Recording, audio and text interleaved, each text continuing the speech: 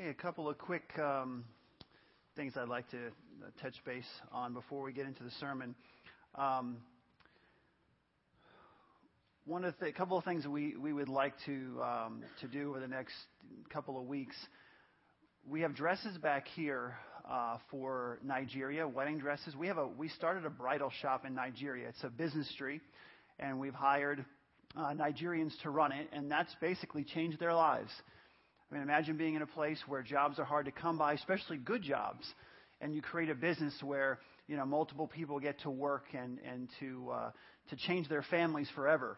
And one of the things they need desperately are more dresses, because we rent these dresses out, and they are fashion conscious folks over there.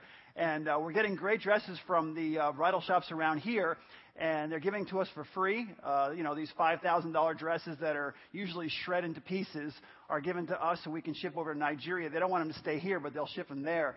So I need someone, if you would talk to me after the service, maybe one or two people who would help. We need to get those dresses kind of put in those vacuum-sealed bags and kind of suck the air out of there, put them in the suitcases, and ship them off to Nigeria. We have a group from Vineyard that's going in the next 2 weeks or so. So if you're interested in helping with that, it would be very, very helpful for us to get those things there so that they can continue to move forward in their business. Also, another thing I was thinking, I'm sick and tired. I'm just sick and tired of people. I go to the bank and I talk to the people at the bank and we talk about our church, and they said, I didn't even know there was a church there. And I'm like, we've been here for how many years? I didn't even know there was a church there. And one of the ways I thought we could draw attention to Grace Chapel is we have these beautiful pine trees that line the road. And if they were covered with Christmas lights, like white Christmas lights, and the stone house on the corner is such a nice looking house, if we could deck out the stone house for Christmas, and when people drove by, they would say, wow, that looks so pretty. That looks so amazing. What is that? And we'll have signs out there. This is a church. Come here on Sunday. That would really be, I'm telling you, to draw attention. So if you would like to help decorate the front part of the road there and the house, please see me as well, because I'd like to get on that. We're going into November pretty soon, and before you know it, it's going to be Christmas, and I like to get those trees decorated and the house decorated and make it look amazing. One last thing. Actually, I have two quick things. One is you'll see in your seat back in front of you there are envelopes for giving. Giving is an act of worship. I want to fall short of passing the plate around. I really don't want to do that, but I do want to encourage you to, at some point during the service, which even right now, that you take that envelope out and just put it on your lap so that you remember your giving, that act of worship and giving. If you're new here, we don't expect anyone to give if you're new. But if you've been a regular attender, I've had so many people say, man, I forget because we don't really emphasize it. And then a couple weeks go by, it's hard to catch up. So I want to encourage and emphasize, obviously, the importance of giving to help you along. And the boxes are over here and over there at the end of the service. And one last thing. We had a men's retreat, had a fantastic time. Kevin did a great job putting it all together. We did a ropes course, and they made the mistake of telling us the record for getting up this one area of the ropes course. That's a mistake with especially a men's retreat. And not that I'm bragging, not that I'm not going to sit here. Yes, I am. I'm going to brag big time. The record was by an 18-year-old college student who did it in 34 seconds. So let me just say, we had Kevin, one of our pastors, did it in 31 seconds, and he's 48 years old. Okay, so all for the guys over 40. Yeah, we crushed the 18-year-old going off the rope.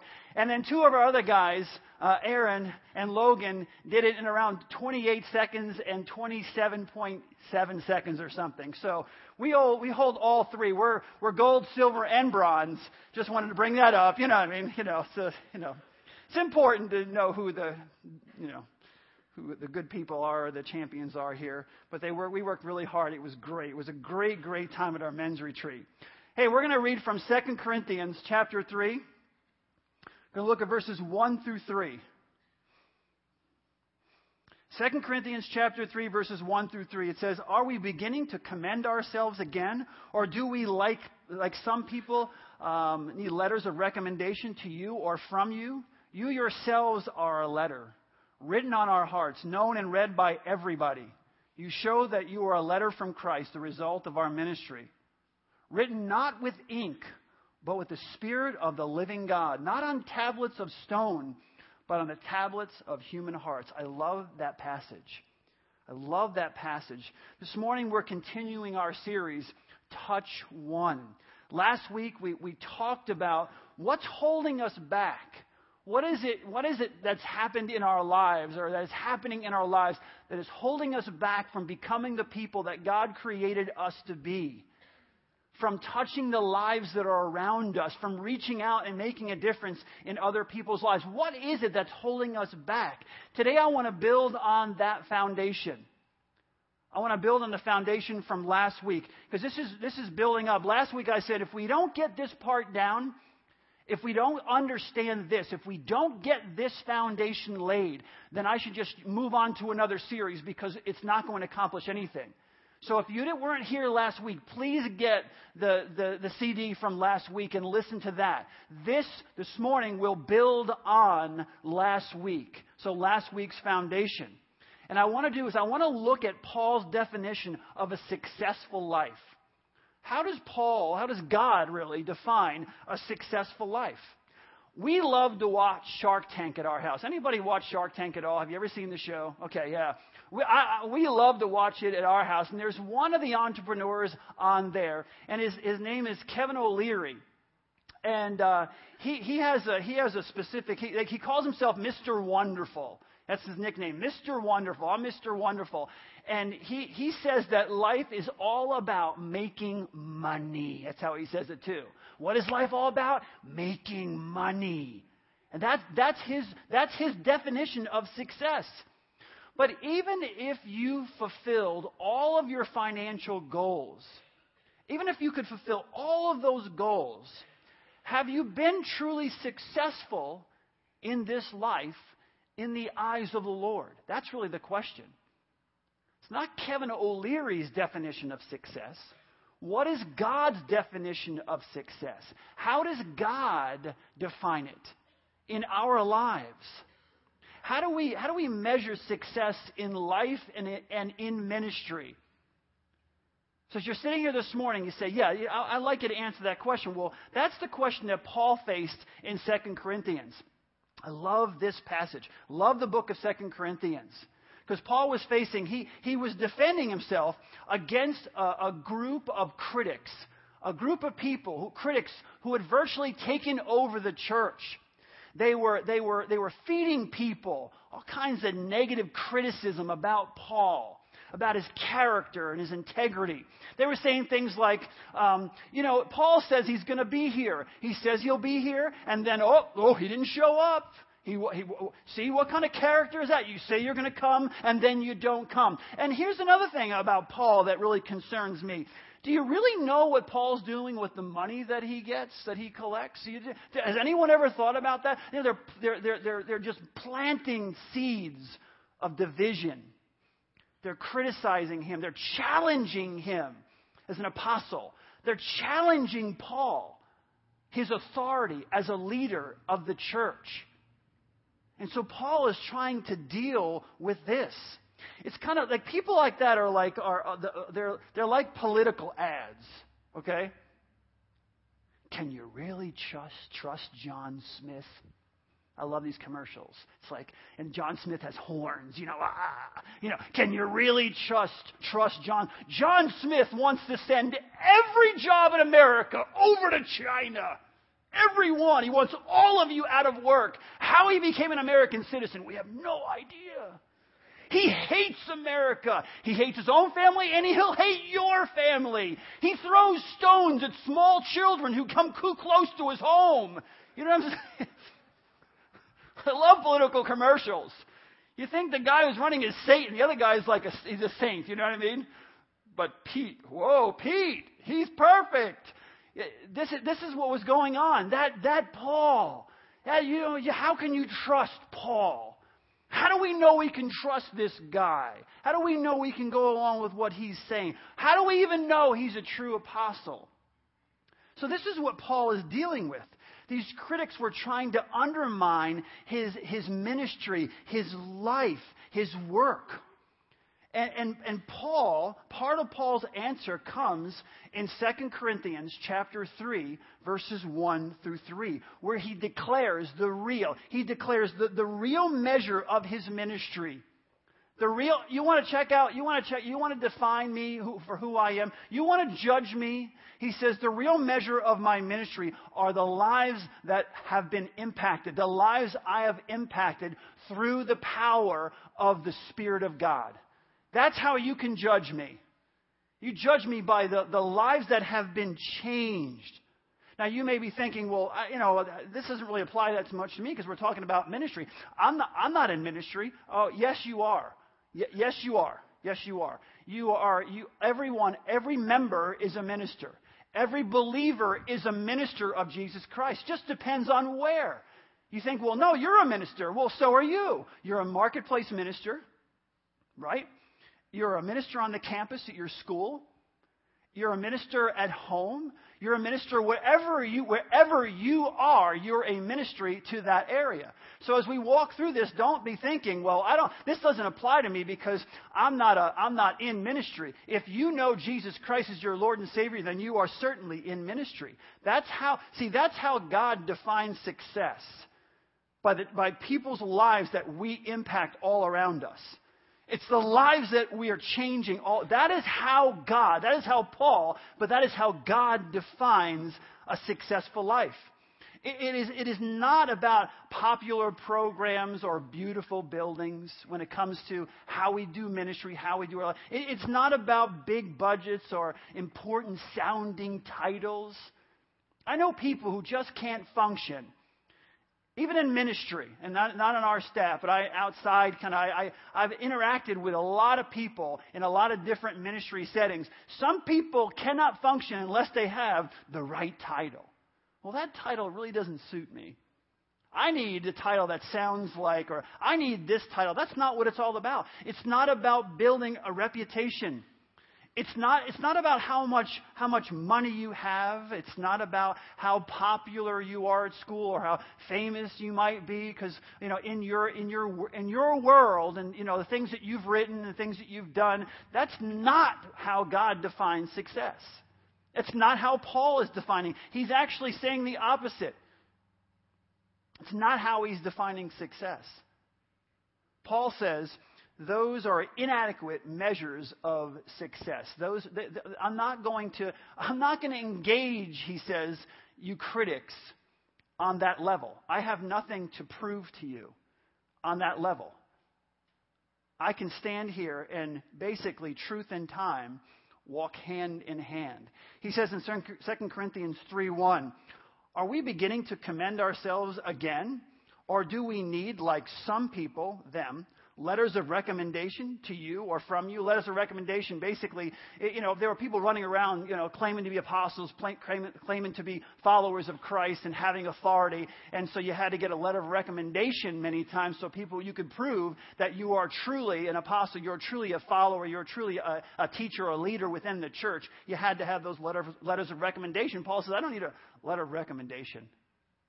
I'm not gonna justify myself to you. Paul says I don't need to boast, and I don't need a letter of reference to prove my validity, the validity of my ministry or my life. I mean, that's bold. Everybody else had to come and prove. They had to prove it with, I'll lay it all out for you. I'll show you why I am who I am. That's different from the way we do things today. When someone challenges us today, we pull out our certificates, we pull out our trophies, we pull out our letters of recommendation, our promotions, our portfolios. We pull it all out and we lay it all out on the table. We want to show everyone how significant we are and how important we are and I'll tell you right now, and this is something that we as a church need to pray about, and this is something that since the city of Cincinnati needs to pray about. This is one of the sins of our city, self-promotion. Self-promotion. You think about it. I'm not going to talk about it anymore now, but I want you to think about it. That is one of the sins of this city. Self-promotion. We're a little bit overboard on promoting ourselves, and I think it spills over into the church. We need to make sure that doesn't permeate the church. Not just Grace Chapel, but churches in general. Because it creates the wrong kind of atmosphere within the church, between ministries and organizations. This whole sin of self-promotion. There's nothing wrong with marketing. There's nothing wrong with sharing what's going on in your community, what's going on in your church. But this whole internal self-promotion, something we all need to, something our city as a whole needs to deal with. For Paul, letters of recommendation, approval, and the recognition of others, the applause of the world, this is not how he defines his success. It's not how he looks at it. It's not how he was going to measure true success. What matters most to God and to Paul were changed lives. Changed lives. I want you to remember last week a little bit, what we talked about last week, and I want you to now bring it into this week. Paul says, you want to be successful in life? You want me to prove my success? Changed lives. Look at the lives around me. Look at the people that I have invested my life in. There's my answer. He explains it in verses 2 and 3. He says, you yourselves, I love this verse. I love these verses. You yourselves are our letter, written on our hearts, known and read by everybody. You show that you are a letter from Christ, the result of our ministry, written not with ink, but with the Spirit of the living God, not on tablets of stone, but on the tablets of human hearts. As far as Paul was concerned, the real proof of his ministry came through the changed lives of his hearers. When he preached the gospel, people's lives were transformed. The real measure of success are the lives around you that have been changed. The lives around you that have been transformed. As he preached the gospel, the power of the Holy Spirit came upon people and their lives were radically transformed. As Paul would go out through the power of Jesus Christ in his life, through the power of the Holy Spirit of God, and he would speak and he would teach, people would be transformed. That's what he's saying in verses 2 and 3. Now, let me give you a little more background about the Corinth. This is important as we walk through this. As he's talking about this, about change, why it's so important, why I don't need letters of recommendation. I don't need to justify myself to you, because Paul is in Corinth. Okay, now, little background about Corinth. It was a pagan city. Okay? You know, what happened in Corinth stayed in Corinth, whatever the case may be. This was a pagan city filled with idol worship and sexual immorality. It was permeating the city. It was a seaport town. And at that time, you know, when you get a seaport town, everyone's coming in from different cultures, different places. There's trading going on. They hit that seaport town and off they go. And this is what was happening. It had a reputation for sensuality, all kinds of debauchery going on, to the point that when you wanted to call someone an ungodly person, you said they were Corinthianized. If you wanted to call someone a name, that's what you called them. If you were to say this person is completely, utterly ungodly, you'd say they were Corinthianized. They would give in. These were people who would give in to their sexual appetites, to their just fleshly appetites, whatever they were. This is where Paul is. This is who he's speaking to. This is the foundation. This is the environment in which he's speaking. Corinth was a place that you could truly say, man, anything goes there. You name it. I mean, whatever you can come up with in your mind, anything goes in Corinth. So when the gospel entered with its promise of transformed life through the power of Jesus Christ, sinners were converted. People were getting saved. Paul came into this muck of an environment. And he walked in and he began to preach the gospel, and the gospel of transformation of life. And then people in Corinth were coming to know Christ, and their lives were being radically changed, radically transformed. And you can just imagine what was going on when that happened. Paul wrote, just to give you a little background, Paul wrote about this in 1 Corinthians chapter 6, verses 9 and 10. He says, Do you not know that the wicked will not inherit the kingdom of God? Again, Corinth, think about this. Do not be deceived. Neither the sexually immoral, nor idolaters, nor adulterers, nor male prostitutes, nor homosexual offenders, nor thieves, nor the greedy, nor drunkards, nor slanderers, nor swindlers will inherit the kingdom of God. Lays it all out. Comes in, and he's not coming in. He's not trying to, come in and just say, well, I don't want to offend anybody. I don't really want to, that's not what happened. Paul would come in and say, look at the situation and go, hey, just a reminder, don't be deceived. The wicked do not inherit the kingdom of God. You need a transformation in your life. But see, he lays that all out, but that's not the end of the story. That's not the end of the story. Look at the next verse, okay? 1 Corinthians, if you have your Bibles, try to turn them real fast, or hopefully they'll be up here on the screen. 1 Corinthians 6, 9, and 10. He lays it all out. These people will not inherit the kingdom of God. Paul doesn't stop there. That's not the end of the story. Look at verse 11. And that is what some of you were. Love that. That is what some of you were. But you were washed. Listen to the words. You were sanctified. You were justified in the name of the Lord Jesus Christ and by the Spirit of God. See, the foundation of this text is laid in the first phrase of verse 11. And that is, and you know what? You can raise your hand if you want to. That is what some of you were.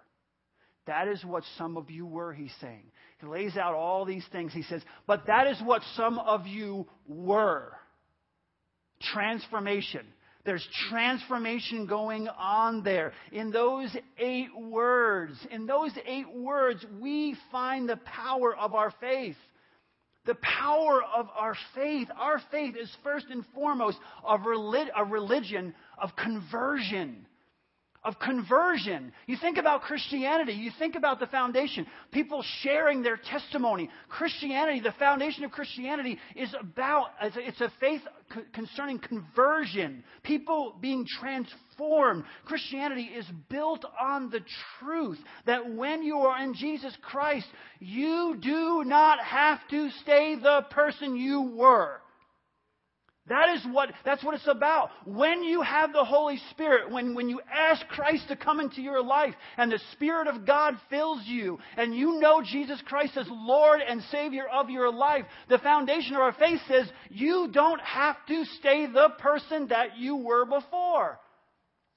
Man, I'll tell you right now, if you were to interview someone who knew me when I was 17, 16, 17 years old, and you said, tell me about Jeff Greer, and they had a good memory, and they can go back, you'd sit there and you'd be taking notes, and you'd be going, whoa, really? If you took 2 people, send people to interview Jeff Greer from 18 and younger, and now interview people who know him now, and you wrote all those things down, you would have 2 different humans. No one would say that's the same person. No one would come to the conclusion, if you mix them all up and say, now tell me who's this person when he's 18 and now that he's 50. Tell me who matches up. They'd be completely confused if you mix the papers up. They'd be completely confused because I'm a completely different human being. When Jesus comes into your life, the amazing thing about Christianity is that you do not and you don't have to remain the person that you were before. I can't stand people putting labels on other people, especially Christians. Oh, so-and-so, he's just like that. He's arrogant. He's so arrogant and proud and everything. Have you seen him? Have you talked to him in the last year? Maybe God has been working on the man's life. Maybe God has been working on her life. She's such a gossip. All she does is go talking about.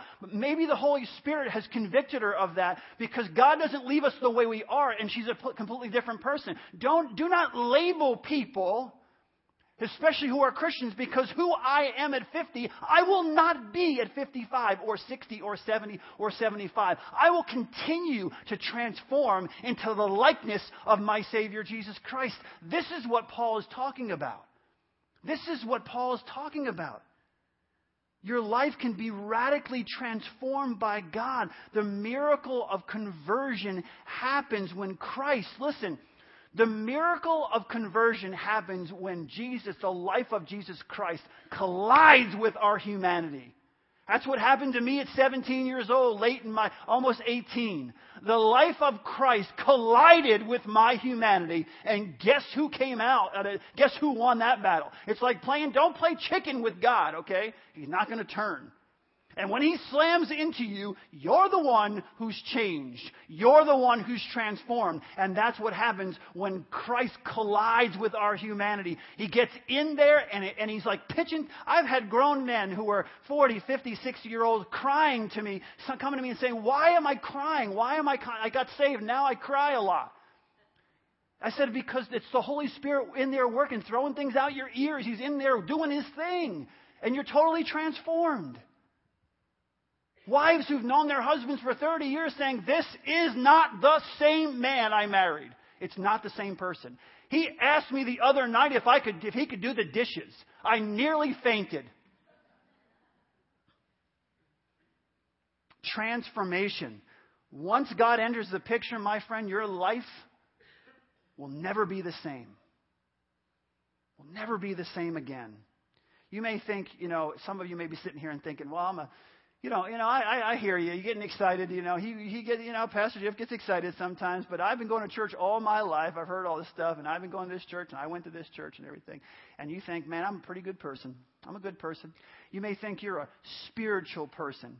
You may think you're a religious person. You may obey all the rules of your church. Your church has these rules, and you go along and you go along with those rules. But my friends, true transformation comes only when you give your heart to Jesus Christ. I don't care how long you've been going to church. It doesn't matter. I don't care if you've gone through all the different rituals in your church and all the different programs of your church and all these different things, and you're a rule keeper. When they told you at 6 you had to go through this, you did it. When you were 14, you did that. When you were 6, you did it all. And you're just going through the rules and you're doing all that kind of stuff. And you've got that's totally fine. Good for you. Good for you. The only thing that matters to God is when you give your heart to Jesus Christ. Because that's where transformation takes place. Transformation does not take place in what we do all the time in our little things and how we set things up. And let me ask you a question. Who is Lord of your life? I want to ask, and I want the teens especially listening up too, okay? Who is the Lord of your life? The Lord of your life. You or Christ?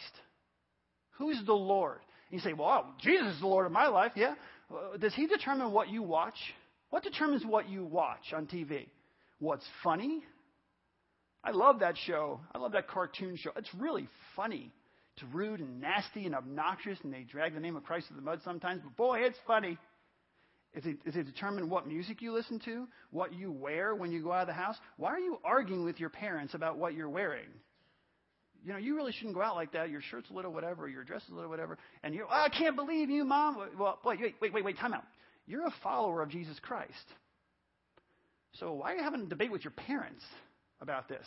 There should be no debate at all. You should just look at yourself and think about what you're listening to and critically evaluate by the Word of God what you're listening to, what you're doing. I'm not talking just to teenagers. I'm talking to everyone. Who is the Lord? People want Jesus as their Savior. Oh, He's my Savior. It makes you feel good. He's my Savior, carry me through the hard times. But the Bible says if Jesus is not Lord, He is not Savior. Who is the Lord? Who is the director of your life? You need to ask yourself. I need to ask myself that question. Now, think about Paul, what he's writing here. Now, okay, so we're talking about Corinth, okay? And you had all these people running around. I mean, it's nasty. It is nasty. Their religions are nasty. Nasty. Prostitution of every kind you can possibly imagine. Okay? Think about Paul, what Paul's writing here. All right?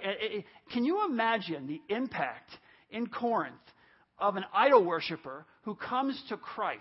He comes to know Jesus Christ, and all his friends at the temple of Aphrodite, okay, the goddess of love, are doing all their thing. The temple's filled with nasty people doing nasty stuff for Aphrodite. That's the way I want to worship. Okay, that's what a religion. You can go and do all kinds of nastiness, and that's your religion kind of thing. And then Paul comes in and he lays it out. No wicked person, bang, and goes down the line. All of a sudden, one of the guys who's been hanging out with all his friends, worshiping Aphrodite on Saturday and Fridays and Saturdays and every other night they can come up with. All of a sudden, the guy gets saved. His life is transformed, and his friends are like scratching their heads. They're like, "Where were you last night at worship?" I'm not doing that anymore. What do you mean you're not doing that anymore? No, Jesus Christ is coming to my life. And let me tell you about him. Let me tell you what he's done in my life.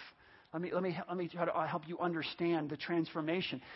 Imagine the impact on his friends.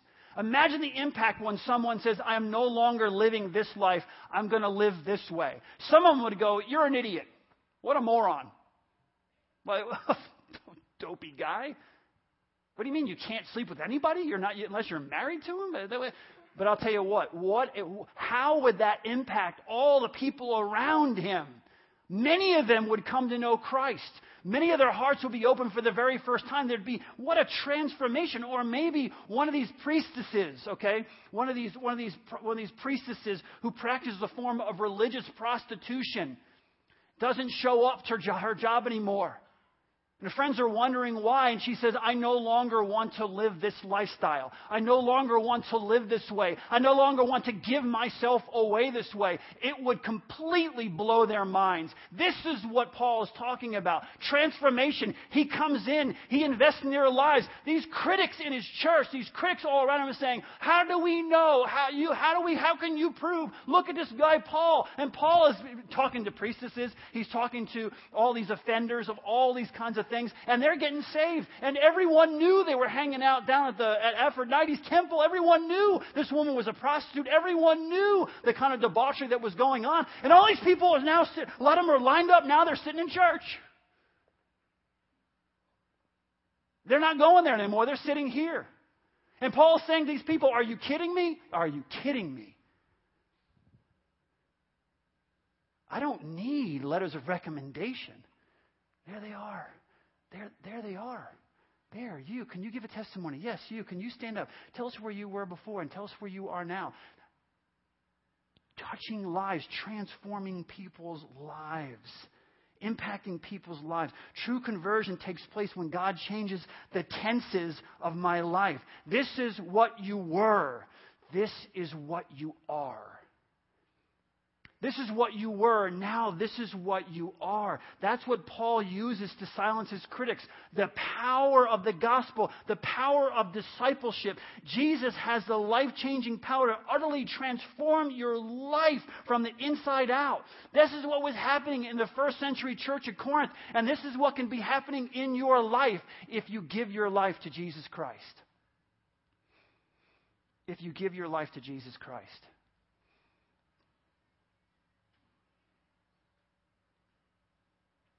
Transformation. God's transformation in our lives. Why is this so important? I'm actually going to break this sermon into 2 sermons. I'm going to do the rest of it next week because I have too much to say now and there's too much still to go and I'm not going to rush. Transformation. Each one of us has been created by God for a very specific purpose. I said last week, why is this so important? Why is it so important that we understand the things that we're learning? Paul stands up and says, how do you judge success? By the lives that have been transformed, by the lives that I've invested in through the power of the Holy Spirit and their transformation. That is how he defines success. And I said to you last week, why is that so important? Why is that so important? And I said, because you are not the only one who needs you to believe that. We're going to lay out a 5-year plan in our church over the next month or so. A 5-year plan of how we're going to impact locally and globally. And if you think the first 12 years at Grace Chapel was an adventure, hang on to your boots for the next 12 or the next 30. We're going to lay that all out. But in order for us, as the body of Christ, to reach those goals, it starts in here, internal transformation. And when we talk about touching one, that's what Paul is talking about. Paul is talking about, he's saying, how do you judge success? How do you measure success? One life at a time. How do you challenge me as an apostle when you look around you at church? And most of the people there, I led to the Lord. They were prostitutes. They were taxed. They were there. They were here. They were going there. They were doing all these different things in the seaport city of Corinth. Now look at their lives. I rest my case. That's what, if we're going to change our church, if we're going to change our local community, if we're going to change our nation, we're going to change our world together with other churches. If we're going to do that as the body of Christ at Grace Chapel, it starts here. And it starts with us following Paul's example. Follow my example, Paul said, as I follow the example of Jesus Christ. Jesus invested in individual lives, and the world was never the same. Paul invested in individual lives and challenged anyone to come against him. Why? Because you can look all around him and see the results. He said it, basically, here's what he was saying. Truth and time walk hand in hand. I don't have to present myself to you in any other way, but to look at the people around me. My ministry is written on people's hearts and the changed lives of the people that I'm investing in. My friends, bow your heads with me, if you will.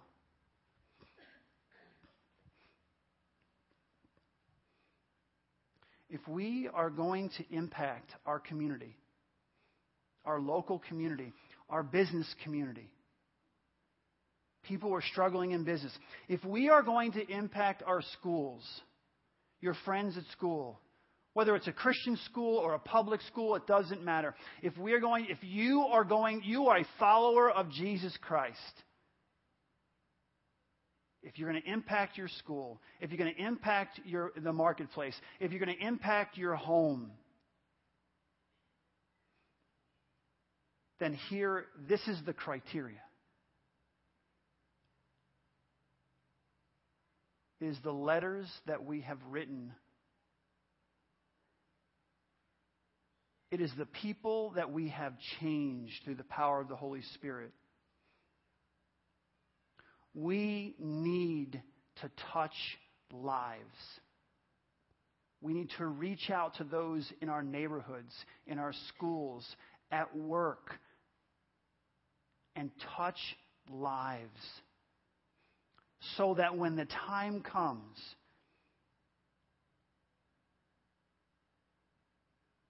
and we ask the question of ourselves, have I been successful in this life?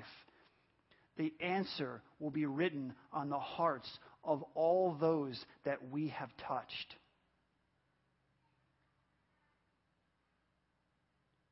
Father God, I pray that you would use this church, that you would use this body to transform the lives of others.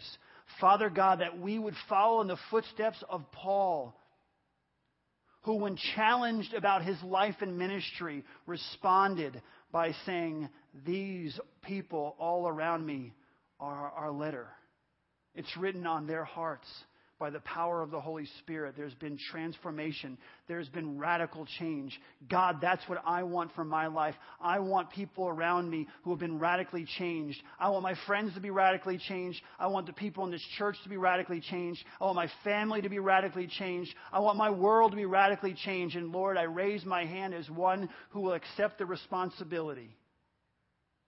And I ask, dear God, that each one of us in this room would accept that same responsibility. Wherever we are, use us there to touch just one life, one at a time, and we can change the course of history. God, we thank you for this time you've given to us, and we pray, dear God, that you would use it in a powerful way. God, that we would leave this place transformed people, that we would leave this place different than when we came in, ready to go out and fight a battle for you. Taking territory back for you. by the power of your Holy Spirit working through your people. Use us, we pray, in Jesus' precious and holy name. Amen. Have a great week.